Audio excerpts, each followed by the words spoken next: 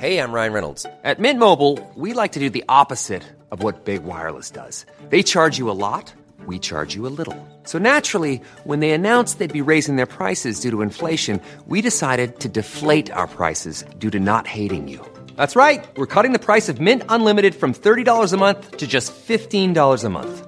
Give it a try at mintmobile.com/switch. $45 up front for 3 months plus taxes and fees. Promo rate for new customers for limited time. Unlimited more than 40 gigabytes per month. Slows full terms at mintmobile.com.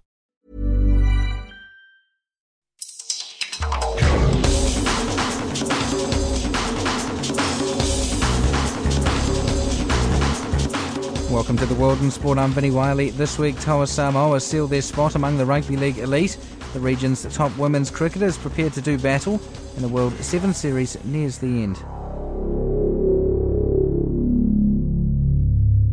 But first, the new Fiji rugby coach John McKee believes he has what it takes to turn an abundance of raw talent into a well-drilled winning team. McKee's been promoted from his role as Fiji rugby's high-performance manager and replaces Inoke Male, who was sacked in January.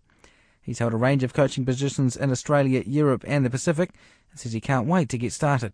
I see huge potential here in terms of performance. I think Flying Fijians have been a little inconsistent and maybe underperformed a bit over the last little while. So I could see that the potential and what I can contribute to the actual coaching of the team to bring them on. That was a challenge I wanted to take on. There has been obviously a lot of disruptions in Fijian rugby and administration. At the start of the year, we had the payments and the sponsors, and Ben found it very difficult with the Sevens, and obviously with Inoke losing that job. Are you confident that you're going to be able to do this job and not have distractions? I know things have settled down since then. Are you confident that you're going to have a free rein to do what you need to do and have the resources that you require to do that? We need to re-engage with the IRB, which is ongoing now, and I believe in my role as high-performance manager involved in those discussions to get our funding back there. So I think that's very close to going back to the normal situation. So with the IRB fundings and the new sponsorship consortium they put together earlier this year, the funding will be on quite a sound footing, and obviously there's a lot of programs that need to be funded out of that, but that will certainly help the Flying Fijians. It's been recognised that all the changes haven't helped them over the previous probably 4 or 5 years when there's been a lot of change around high performance managers and head coaches. So the current board are really looking for stability going forward. So I'm confident that I can, really guide a good team of players and management and support staff to really bring the performance levels of the national team up. We're in May. It's not long until June, which is an absolutely massive month. You've obviously got the Pacific Nations Cup, which is a regular thing, but of course that match against Cook Islands is crucial in terms of you're either in the World Cup or you're not. What do you think about the challenge ahead? My first focus is the June Test matches, and it's not as if I'm coming in new. At my role as high performance manager, because the head coach position was vacant. Probably previous 2 months I've been doing a lot of the work that a head coach would normally do around assessing overseas players, towards selection and also, the planning of the assemblies and the trainings for June. So planning for June is quite well down the track. It's not as if we were waiting for the head coach and then start thinking about what we're going to do next. So from that point of view, things are well on track. June is a massive month, and that World Cup qualifier is such an important game for us. As head coach, obviously, I'm wary of that game. I would hate people to think, Fiji have got a good side and we're highly ranked compared to the Cook Islands and the world rankings, so therefore we'll win that game. We must make sure we prepare very well for that game and make sure that we've really got the best possible team assembled to be successful in that game. Then we can make our plans going forward. I think for us the big plus for June is that all the tests are here in Fiji, so a lot of stability around the preparation, the trainings for the 4 games without having to worry about travel. I mean, normally in the Pacific Nations Cup, travel is always an issue because you're playing games all over the place, but this year we're all here in Fiji, so it's great for the team, and it's also great for the local community to see the Flying Fijians in action. Is your contract, John, dependent on winning that game? I mean, are you going to be employed regardless of whether the team qualifies for the World Cup or not? It's not in my contract that I have to win that game, but as you know, with coaching, to an extent depends on success. Look, I'm focusing on getting everything right in terms of the preparation, and I'm confident that we do a good job there, get the good team together, get the right management backing together, that the results will look after themselves. Will it be a full-strength team? Obviously, it's an international window, but you've got a lot of players that play up in sort of Japan, over in Asia. Asia, that's Japan. Over in Europe, is what I meant. And, of course, you've got a number of guys involved in Super Rugby. The likes of, obviously, Nemani Nandola has been doing brilliantly well for the Crusaders recently. Do you expect to have all those sorts of players? Yeah, I've been really pleased with the availability of the players, and I actually took a trip to Europe about a month ago and travelled around and saw quite a number of the players in my role as high performance manager, and really talking about our plans going forward, and also to talk to senior players about their availability. So I've been very, very pleased. Nearly all of our top players, barring a couple who are injured, are available for June. So, and that's players in Europe, some players from Japan, and also players from Super Rugby. So we will be able to put together a very, very good team. And obviously, with your experience with the Australian age group teams, coming from New Zealand, your time up in Tonga as well, you're familiar with the area. You're obviously familiar with the high performance environments. This is another step, of course, leading a team in international rugby. What do you bring to this role, and what are you most excited about in terms of the job? I've had a lot of experience with Pacific Island, involvement with Pacific Island rugby at the highest level over a number of years now, with the starting really around with the Pacific Islanders back in 2008, and since then, obviously, my role with Tonga, my role in the World Cup campaign, all those types of things, it builds my experience for this role. I've got a lot of coaching experience in different environments, but I'm also very experienced in the Pacific, so I understand the particular nuances and the particular issues that you need to deal with, and sometimes it is around player availability, but it's certainly around preparing your teams in short windows. You don't get a lot of access to your players, so you need to be really well planned when the teams come together. I understand all the things about communicating with our players all around the world and all those types of things. So I bring all that to the table. I also understand the need. It's not just about the players. You need the support structure around the team that creates the environment and the processes that lead to results. What attracted me to the position, having observed Fiji rugby for a number of years, I just feel that they just have underperformed, and I believe I can turn that around. And I look at the form of their players in different competitions around the world. Some of their players are absolutely fine form and best players for their club and all that type of thing in professional environments. So the playing stocks are very good. We do have challenges. We've got great finishers, but we need to work on bolstering up our set play, because Test match rugby, you need to have a good, strong set play to win your ball, and also to put pressure on the opposition. But, they're the challenge, they're the areas we need to work on. But certainly, in terms of finishers and X-factor players, I think we've got plenty of them. So there's areas we need to work on, but I think the upside out the other end is that we can really put together a very, very exciting team and really challenge some of the top teams on the world rankings within a short time. That's the new Fiji rugby coach, John McKee. Toa Samoa coach Matt Parrish says qualifying for the Four Nations is a massive boost for rugby league in the island nation. The Samoans avenged last year's World Cup quarter-final defeat to Fiji, coming from behind to beat the Bati 32-16 in Sydney at the weekend.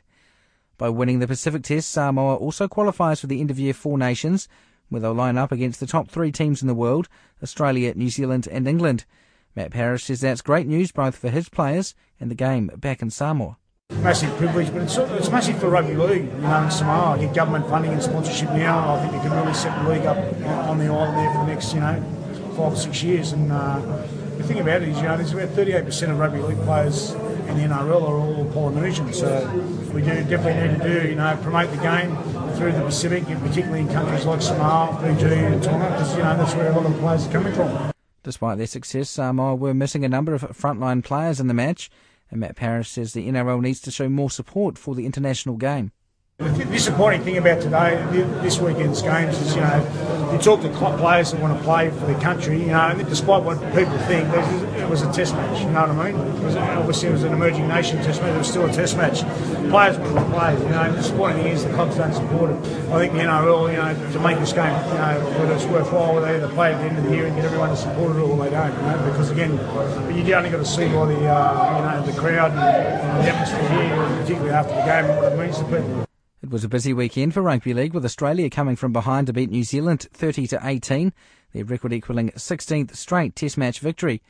Meanwhile, there was plenty happening off the field too, with the Asia Pacific Confederation and Rugby League International Federation both holding meetings in Sydney.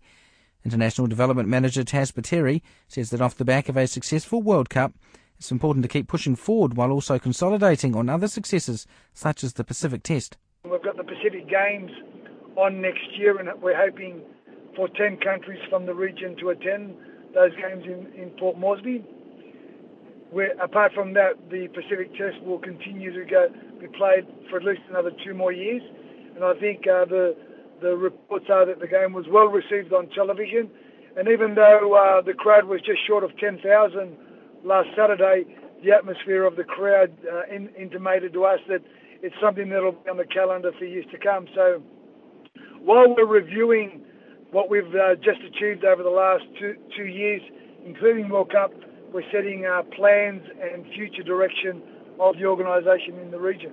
And there were still some ongoing issues with players' availability for the mid-year test. I know some countries, I think Matt Parrish mentioned that maybe moving it to the end of the year would be a better option in terms of, getting a fuller strength team involved. Obviously, players from the Northern Hemisphere aren't really involved in April or a May match. And then you had instances like Anthony Milford, who obviously was told, play for Queensland under-20s instead when he could have still played for Samoa and then gone on and played for Queensland if that was what was the case. Are those just sorts of things that you continue to work through? Yeah, I think they have to be. There needs to be a little bit of education, not only to players but clubs in what we're trying to achieve. I think for the Pacific Test last year and this year, we had very high standards where we had quality coaches running the sides, and we also had very strong support teams that were all NRL experience. So it's not that we lack any expertise in this area.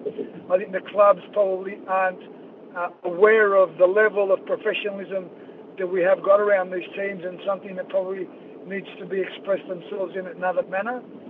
And I think once they are comfortable with the level that we're running at, I'm sure that they'll be having access to players. It'll be a lot easier. I think the Milford case with the choice between Queensland and Samoa was a difficult one, but at the end of the day, if the player feels strongly enough one way or another, it becomes his choice in the end. Is there still an element of double standards maybe with, players being released for a New Zealand-Australia match, but maybe some clubs not valuing the Pacific Test in the same regard? Yeah, I think there are some frustrations. And again, I think it comes back to contacting clubs earlier in the piece rather than at the 11th hour. And as I said in the beginning, educating them along the processes that we've taken and steps that we've taken to ensure the players are well taken care of as if they were back in clubland. And I think playing at this senior level now, even when you look at the way the Origin fixtures go, players that play in the Origin series are hardened and improved players because of the intensity that they've experienced. And I believe this same intensity will arise also through the Pacific Test. You mentioned, of course, that Papua New Guinea will be hosting the Nines event as part of the Pacific Games next year. They are also pretty keen to see a revival of the Pacific Cup, which I think is something they were going to mention at the meeting. Is that prospect realistic in the next few years, or when you talk about consolidation, is this something that might be a bit further down the track? No, Vinny, you're right, and I think the aggressive nature in the way, and I mean that in a kind way, Papua New Guinea now with the Hunters team in the Q Cup have uncovered or discovered new talent. Everybody's well aware that rugby league is the number one sport in Papua New Guinea. It's the national sport. Nothing else gets close. Even religion is a distant second. So they're in it, and they want to demonstrate to the world they're up to the Australian standards. Obviously, their long-term objective is to have a team in the NRL, but I think that's a little way away as well. They've got a lot of infrastructure redevelopment going on at the moment because of the Pacific Games, and they'll have quality stadia ready in 2 years' time where, even NRL games could be played up there. So there's a little bit of a journey ahead of us, but Papua New Guinea are throwing down the challenge to everybody to sort of take advantage of this new enthusiasm and direction that their state team's taking the Q Cup competition. Is there buy-in from a lot of the countries that would want to be a part of a tournament like that? Because obviously we've got the Fiji, Samoa, PNGs, the Cook Islands that all attended the World Cup along with Tonga, and then the likes of Vanuatu, Solomon Islands and Niue, some of those other countries that have also been trying to develop their teams as well, I guess, are a tier below. But I know the Philippines have been, arranging a couple of tests against them as well for later in the year. So is that workable? Yeah, it is. I mean, there obviously is a two-tiered level of competitiveness. We can't expect the Vanuatus and the Solomon Islands or the Philippines and Japan for that aspect, because Japan is also an observer member to the Asia-Pacific Confederation. They're not at that level, but our current 5 Pacific Island countries, where the game's been cemented now for over 20 years, is very strong and improving and becoming a very important nursery for NRL clubs into the future. That's Taz Pateri from the Rugby League International Federation. After 2 years in the international wilderness, 5 countries have assembled in Japan this week for the East Asia Pacific Women's Cricket Trophy. The winner will compete at next year's Women's World 2020 qualifier, which will determine the final spot for the Women's World 2020 in India in 2016. The Cook Islands were newcomers to the international scene at the last tournament in Vanuatu 2 years ago, but CEO and coach Alistair Stevich says their expectations are much bigger this time around. The first bridge is to knock off that first ever win for a women's Cook Islands national team, and I think that's going to be a very historic and special occasion. And I know that's driving a lot of the girls. They understand, a lot of the ladies in our team, that they could be the first team to pick up a win. The Vanuatu coach Chris Moran says his squad has improved significantly over the past 2 years and believes they're in with a chance of going all the way. This team has created a lot of interest around Port Vila and around town. I'd say regardless of what happens over in Japan, these girls come back and cricket's going to grow many times over. Alrighty, and obviously Vanuatu hosted the last event 2 years ago. How many returning faces have you got from then? We still have about 8 from that squad, so those girls have obviously got that experience. Brought some new younger players into it with a lot of enthusiasm and some very skillful players as well. Was that the last international tournament that the Vanuatu women were a part of? Yeah, it's the last, especially hard tournament that they've actually played in. We've had their club tournaments and stuff, but they're nothing like, no exposure on the world scene at all. Indeed, so and I think a number of the countries are in that situation, not so much perhaps the likes of Japan, who have other avenues up where they are and stuff, but does that mean there's an element of uncertainty, whereas you probably think you've progressed in the last couple of years, but until you actually get out on the field there and go toe-to-toe, you don't really know?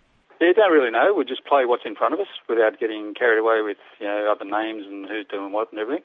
I know other countries have sent girls have been playing in Auckland and Australia and stuff, but all our girls are virtually homegrown cricketers. So yeah, all we can do is go out and play what's in front of us and believe in ourselves and do the job. Do you have any targets? 1 win, 2 win, 3 wins? Where you think you might be able to come? I think we might be able to win it.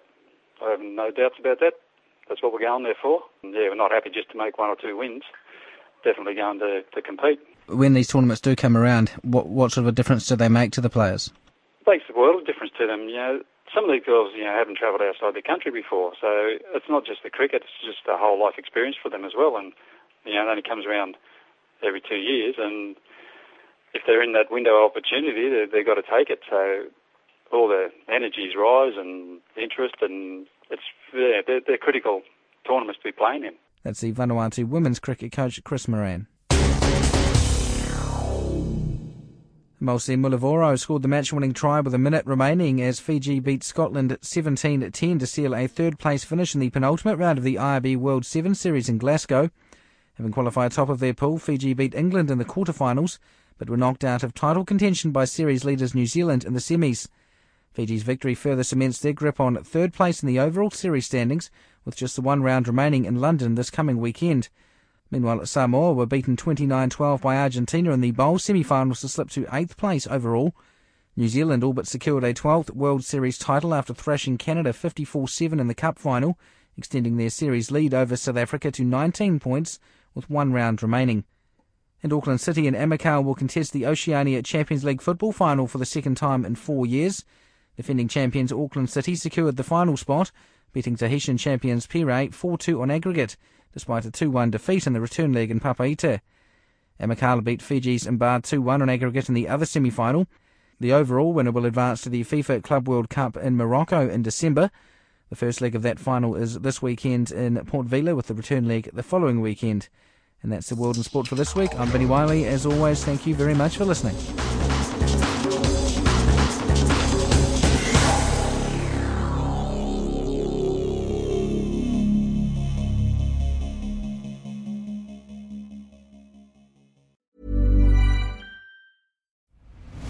I'm Nick Friedman.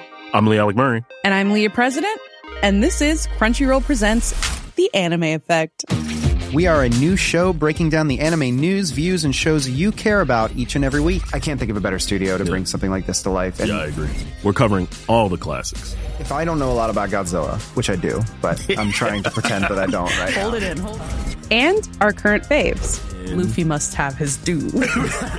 Tune in every week for the latest anime updates and possibly a few debates. Oof. I remember, what was that? Say what you're going to say and I'll circle back. You can listen to Crunchyroll Presents The Anime Effect every Friday wherever you get your podcasts. And watch full video episodes on Crunchyroll or the Crunchyroll YouTube channel.